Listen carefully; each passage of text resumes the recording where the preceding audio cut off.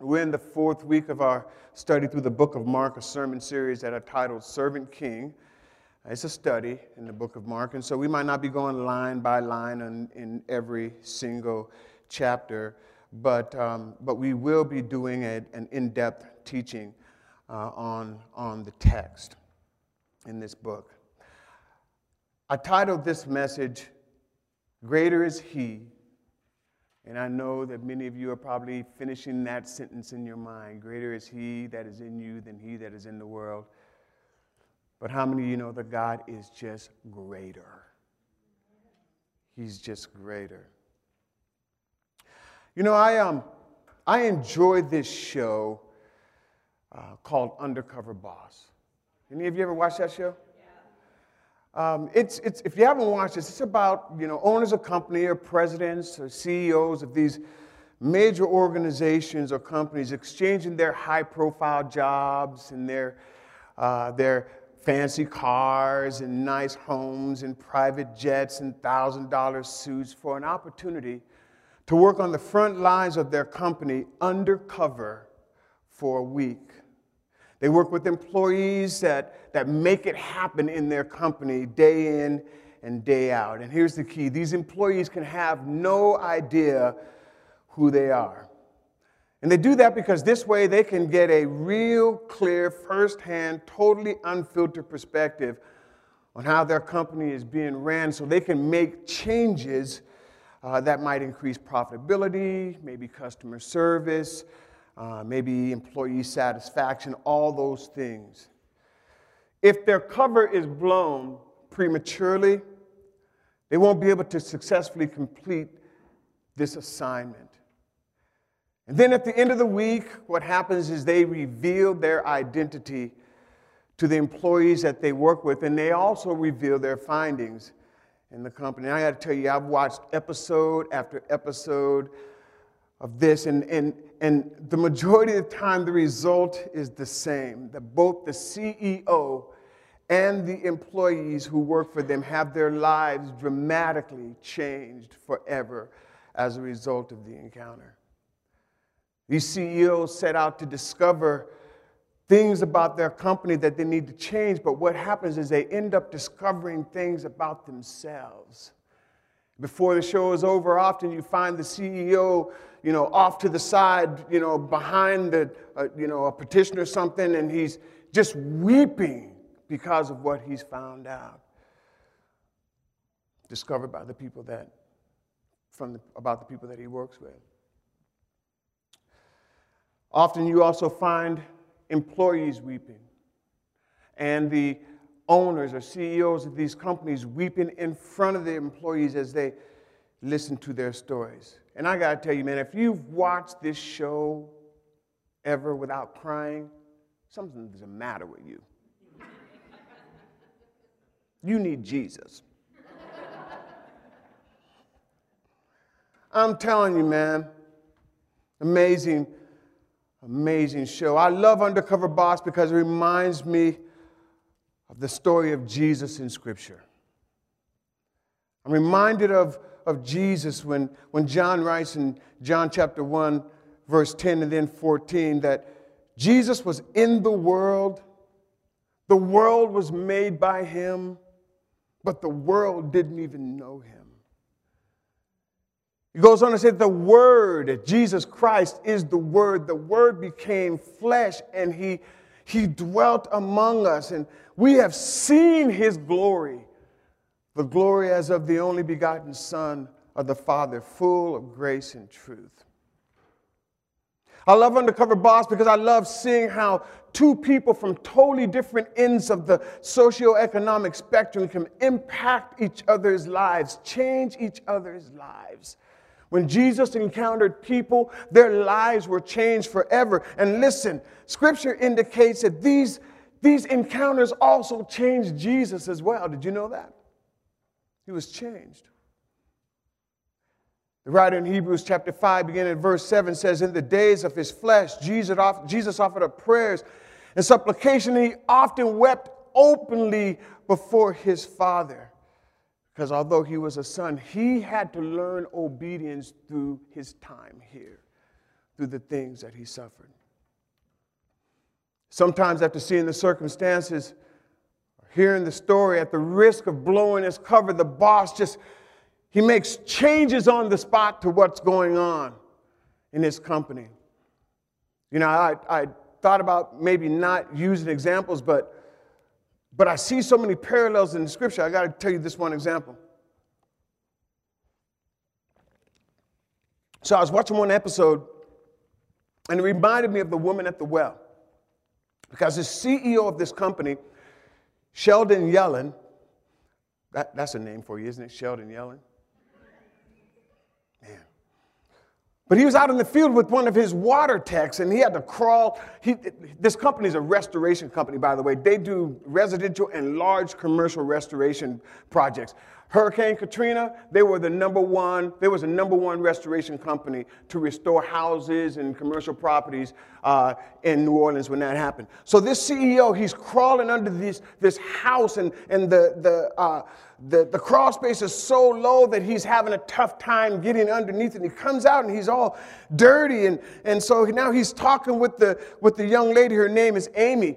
And Amy says, so how long have you been doing this? She says, I've been doing it for like 2 years.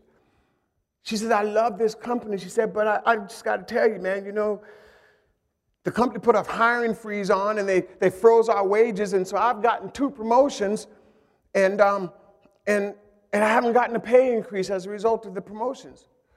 And she said this, I truly believe that if corporate would trip and stumble over me, that they still wouldn't know who I was. And I tell you, man, it was this guy, Sheldon, he just begins peeling stuff off. He starts crying, he starts peeling this stuff off. He says, listen, man, I just got to tell you, my name is Sheldon Yellen, and you're going to get the raise that you've been seeking. I'm going to make this change on the spot. And so I'm reminded the woman at the well because Jesus goes to the well. It's about noon, and he's sitting at the well, and this woman who had all these needs walks up to him. He just starts pulling things out of her. And then the conversation just gets to the point to where Jesus, I could just see Jesus going, you know, I don't know if I'm supposed to do this or not, but here, let me just tell you something. You've been saying that when Messiah comes, he's going to set everything in order. Let me tell you something. I am Messiah. The woman drops everything, runs into the village, and turns the whole town upside down. Isn't that what the Bible says? So sometimes at the risk of blowing their cover, the boss makes changes on the spot because he has the power to do it. In Mark chapter 16, Jesus tells us that all authority, all power has been given to me, both in heaven and in earth. Here's what Jesus is saying. He's saying, listen, no matter what your circumstance is, no matter what your challenge is, no matter what you're facing in this life, I have the power to change it. Jesus Christ is greater than any challenge that we can face in this life.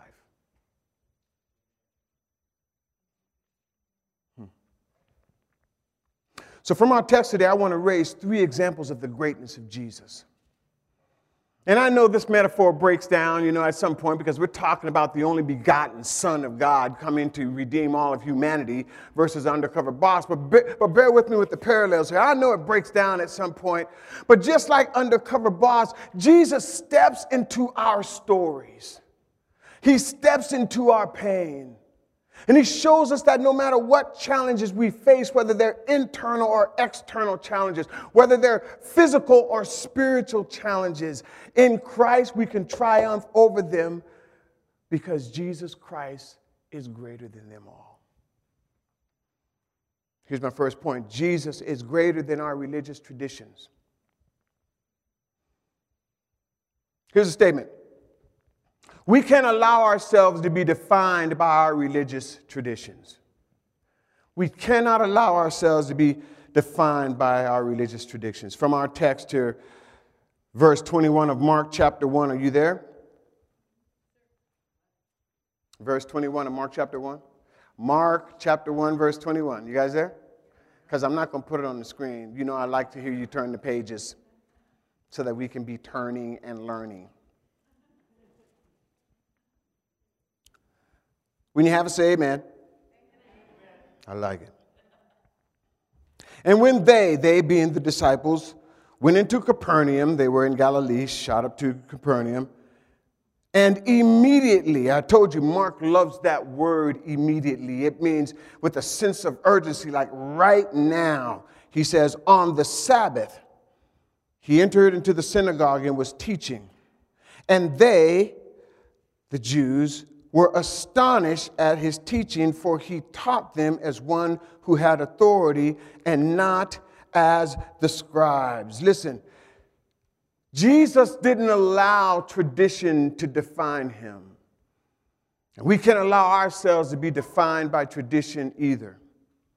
And here's what I want you to hear. When Jesus stepped into humanity, he didn't step in with the intent of breaking the law. He didn't break the law. Rather, he said, I come to fulfill the law. So he didn't go around breaking the law, but Jesus did go around breaking up human tradition. He wasn't going to be defined by tradition. You see, the Jews, they were concerned about the tradition of keeping the Sabbath. Jesus didn't see it that way. Jesus says, listen, man wasn't made for the Sabbath, but the Sabbath was made for man.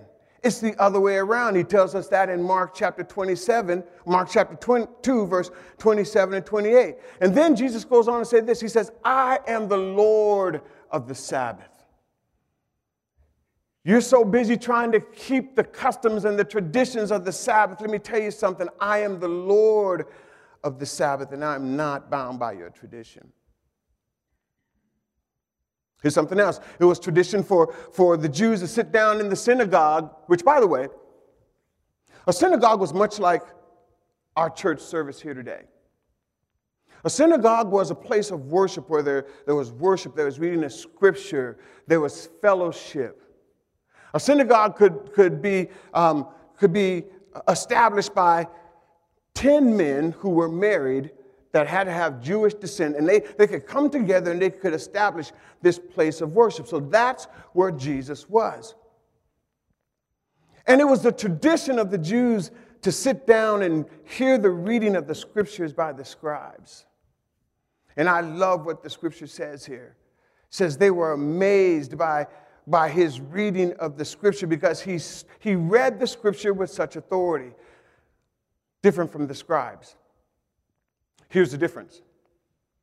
The scribes would get their authority by other renowned scribes who would read the scripture, and then they would read the scripture and they would quote the scribe that was renowned, kind of like name dropping, right? In order to have integrity in the scriptures when they read them. You guys following that?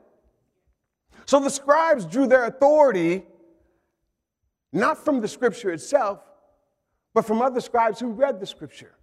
They were passing on information. Jesus wasn't reading the scriptures looking for authority from any other place except for his Father. He was the authority of scripture. And so when he spoke scripture, when he read scripture, he read it with the confidence that comes from someone who embodied the scriptures. He wasn't teaching what he heard. He wasn't teaching what he had learned. Jesus was teaching the Word. He was the Word incarnate. He embodied what he taught. And so verse 2 tells us that they were astonished at his teaching. The word astonished here means overwhelmed. It means they were speechless. They heard him speak and teach, and they were speechless. He taught as one with authority, not one of the scribes. But listen, the people were so rooted in their routine, so rooted in their day-to-day tradition that here is Messiah. Here is God incarnate. Here's the Word that was made flesh, dwelling amongst us, standing right there in their midst, and they couldn't see him. Do you know Jesus told the Pharisees, he said, your traditions will make the Word of God ineffective. When you're bound by your own traditions and routines and rituals and ways of doing things, it'll make the Word of God, even the very Word of God, ineffective in your life. Traditions. So let me ask you, are you challenged by your own religious traditions today? How are religious traditions getting in the way of you seeing Jesus for yourself? And see, here's the idea from this text. When it comes to Sabbath, Tim said it earlier. He was preaching my message. Listen, we don't just go to church. Jesus doesn't want us to just go to church. God doesn't want us to just go to church. He wants us to be the church. When it comes to Scripture, it's not about just reading Scripture and finding time in your ritual and routine and tradition to read the Scripture. It's about embodying and living the Scripture just like Jesus did.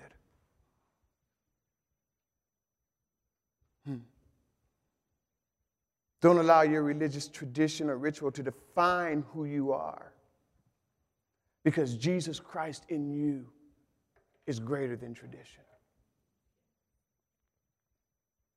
My second point is Jesus is greater than the uncleanliness around us. And here's the statement.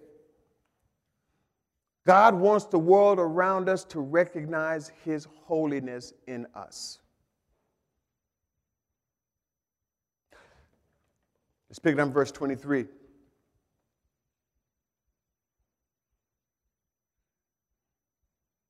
And immediately, everybody say immediately. Mark likes that word. There was in their synagogue a man with an unclean spirit. And he cried out, "What have you to do with us, Jesus of Nazareth? Have you come to destroy us? I know who you are, the Holy One of God."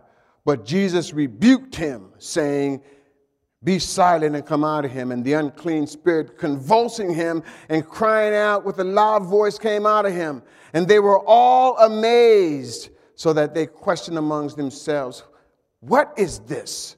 A new teaching with authority.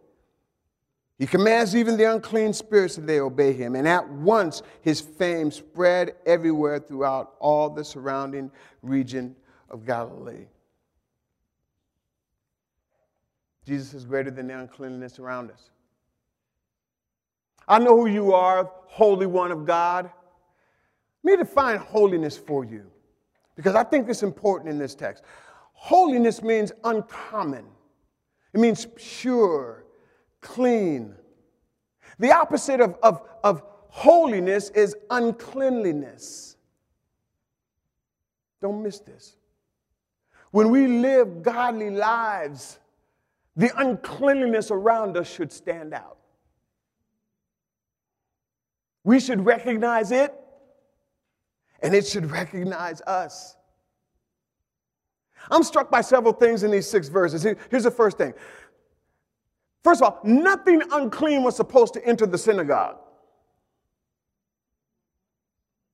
So how did this unclean thing get in the midst of sanctified folk? And they didn't even see it.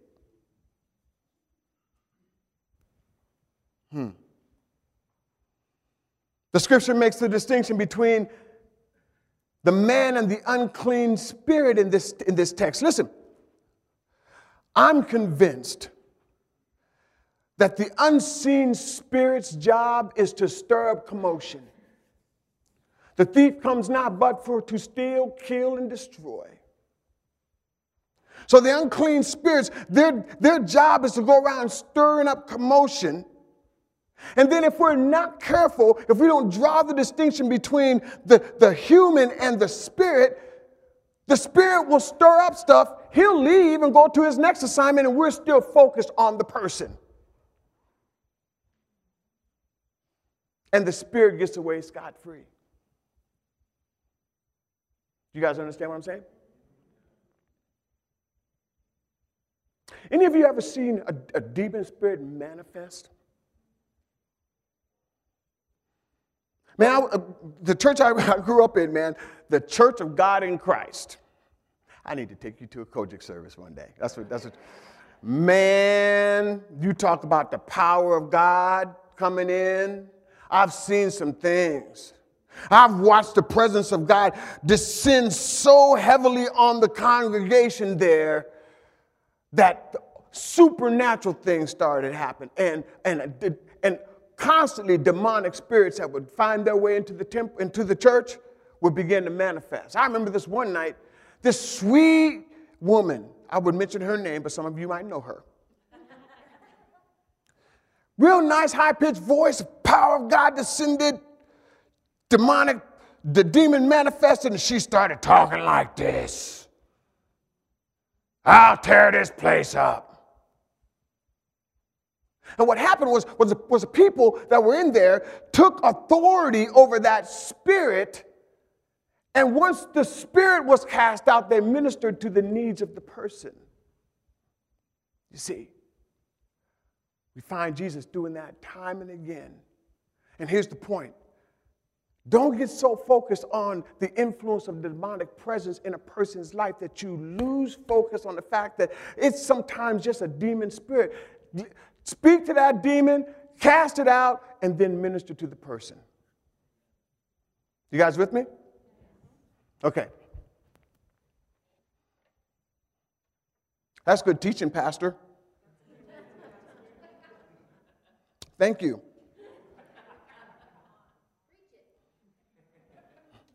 Here's the next thing that I got from this. It struck me from this passage. It says, the unclean spirit recognizes Jesus.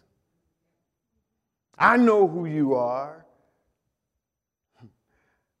What do you want with us, Jesus of Nazareth? Have you come to destroy us before your time? You're the Holy One of God. Jesus tells the demon spirit to shut up. Yeah, he does. He tells them to shut up. And here's why. I'll give you some. This is why I think. Jesus didn't need a demon spirit trying to give him credibility. He didn't need a demon spirit speaking for him. And Jesus had nothing in common with this unclean spirit. So he didn't need this unclean spirit testifying that he was the Lord.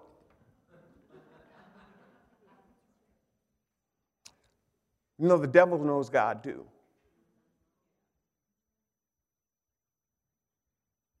I'll tell you something else. I believe that Jesus, why Jesus shut the demon up, because the demon was going to blow his cover. Jesus wasn't ready to reveal himself yet. And this demonic spirit was trying to blow his cover. The demon spirit recognized him. Here's the second thing that struck me. The fourth thing that struck me. The people don't even recognize him, his own people. The demon spirit recognizes him, but his own people don't recognize him. As a matter of fact, they say this. They see him as someone who has authority over the scripture and teaches a new teaching. This is not new. This is the same teaching that they have been taught their entire life. The difference was that the teacher was different. And they don't even recognize him. Jesus Christ in us is greater than the unclean things around us. God wants the world around us to recognize his holiness in us. When we show up somewhere, family, it should be obvious that we're different from the world, that we're in common, that we're unique. We're called to be different, to stand out from the world. We're called to be uncommon. So I have a question for you. Who's Jesus to you? Is he the Holy One of Israel that indwells you, or is he just a teacher? Is he the incarnate Son of God, or is he just someone good to read about? Who is he to you? Here's another question. When people are in your presence, can they recognize the holiness of Christ in you?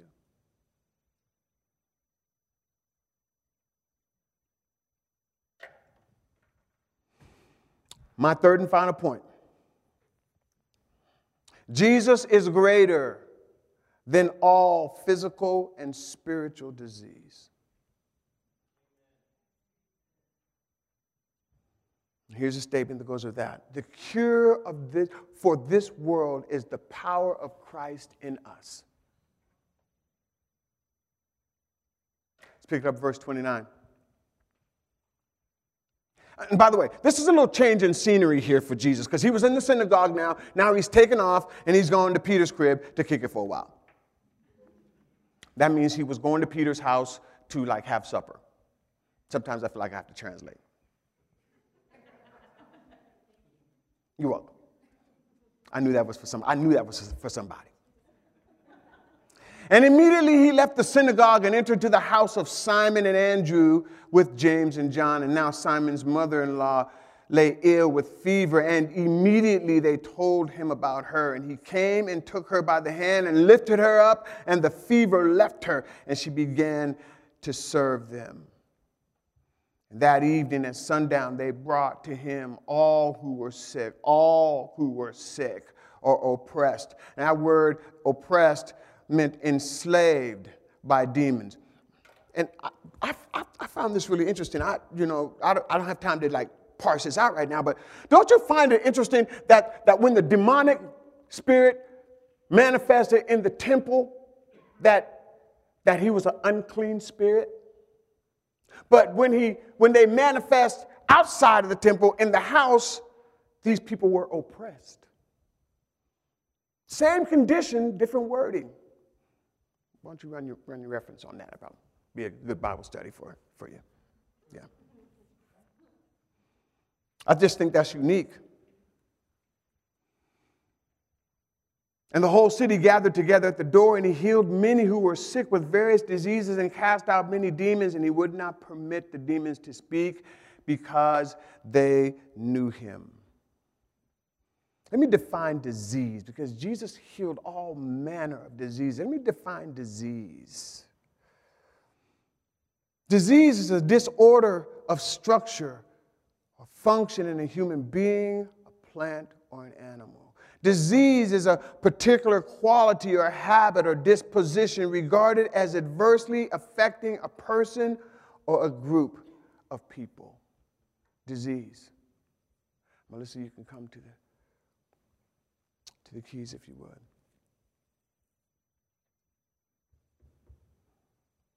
Our world is filled with disease. Disease is a product of sin in this world. Did you know that? Sickness, hatred, wars, idolatry, murder, all these things are symptoms. They're disease caused by sin in this world. But that's not all. About 30-some years ago, medical science proved to us that alcoholism is a disease, that drug addiction is a disease, that pornography is a disease. Because disease is about our brains being literally altered chemically. And the result of that reordering is damage. The result of that reordering is that the brain and our bodies are out of order from their intended function. So it is with our spirit. So it is with our physical bodies. Disease is what Jesus came to change and make right. We live in a world that's rampant with disease, but I have news for you, family. Jesus Christ is greater than all physical and spiritual disease.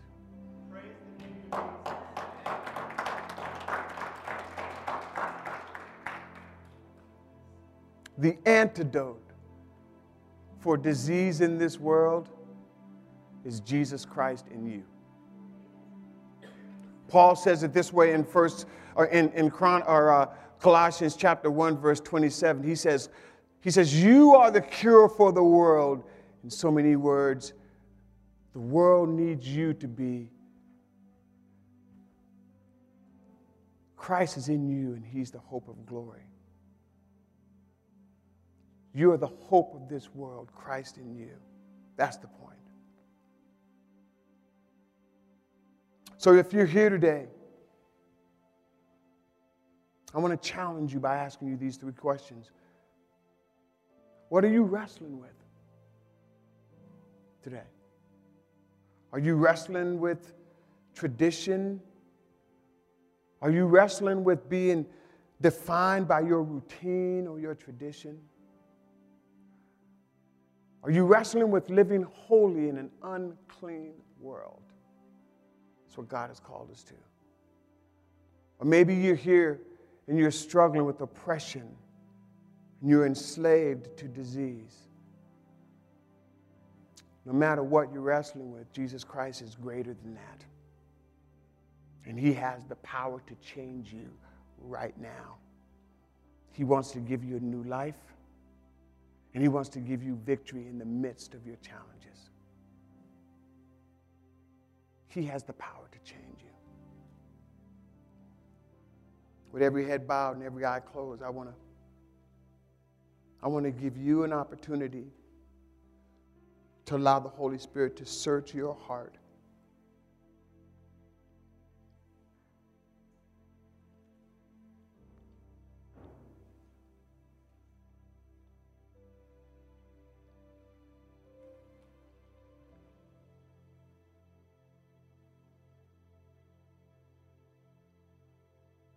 Jesus Christ in you, if you're a follower of Jesus, gives you power to change because greater is he that's in you than he that's in the world. But maybe you're here today and you don't know Jesus. You've never embraced the gospel. You've never embraced the truth of his saving grace. The truth that he died for you so that you might live eternally with him. If you're here and you've never given your life to Jesus Christ, I urge you not to leave today before you do. Now is your time. In several days, we're celebrating a brand new year, but you know tomorrow's not promised to you. Choose life in Christ today. If you're here and I'm talking to you and you want to surrender your life to Jesus Christ, let me just slip your hand up. Nobody's looking at you.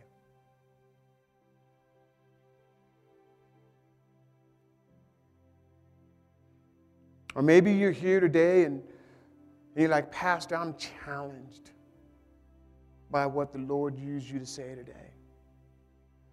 And I need prayer in a specific area of my life. I'm struggling with disease. I'm struggling with tradition. I'm struggling with living a godly life in a world that's filled with uncleanliness. If that's you and you like prayer, just slip your hand up. I want to pray for you. I see that hand. I see that hand.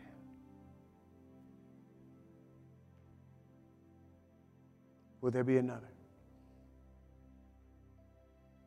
I see your hand. You can put it down. Will you stand with me as we close today? I want to pray for the two of you who raised your hand, because God knows what you need. He knows what you stand in need of. Father, I thank you that everyone in here professes to know you, that they've been pardoned of their sins because of the sacrifice of your Son, Jesus. I'm thankful for that. But it's not lost on me, Lord, that we live in a world that's decaying all around us, and it's tough sometimes as followers of Jesus Christ to live in the midst of all this chaos and turmoil and still live holy. I'm asking you, Father, in the name of Jesus, that for those who raise their hand today, that you meet them right where they're at and that you supply every single one of their needs according to your riches and glory by Christ Jesus. So that there's nothing missing, nothing lacking, and that the area that they're wrestling with, they surrender that to you, and when they do, you show them how to live triumphantly.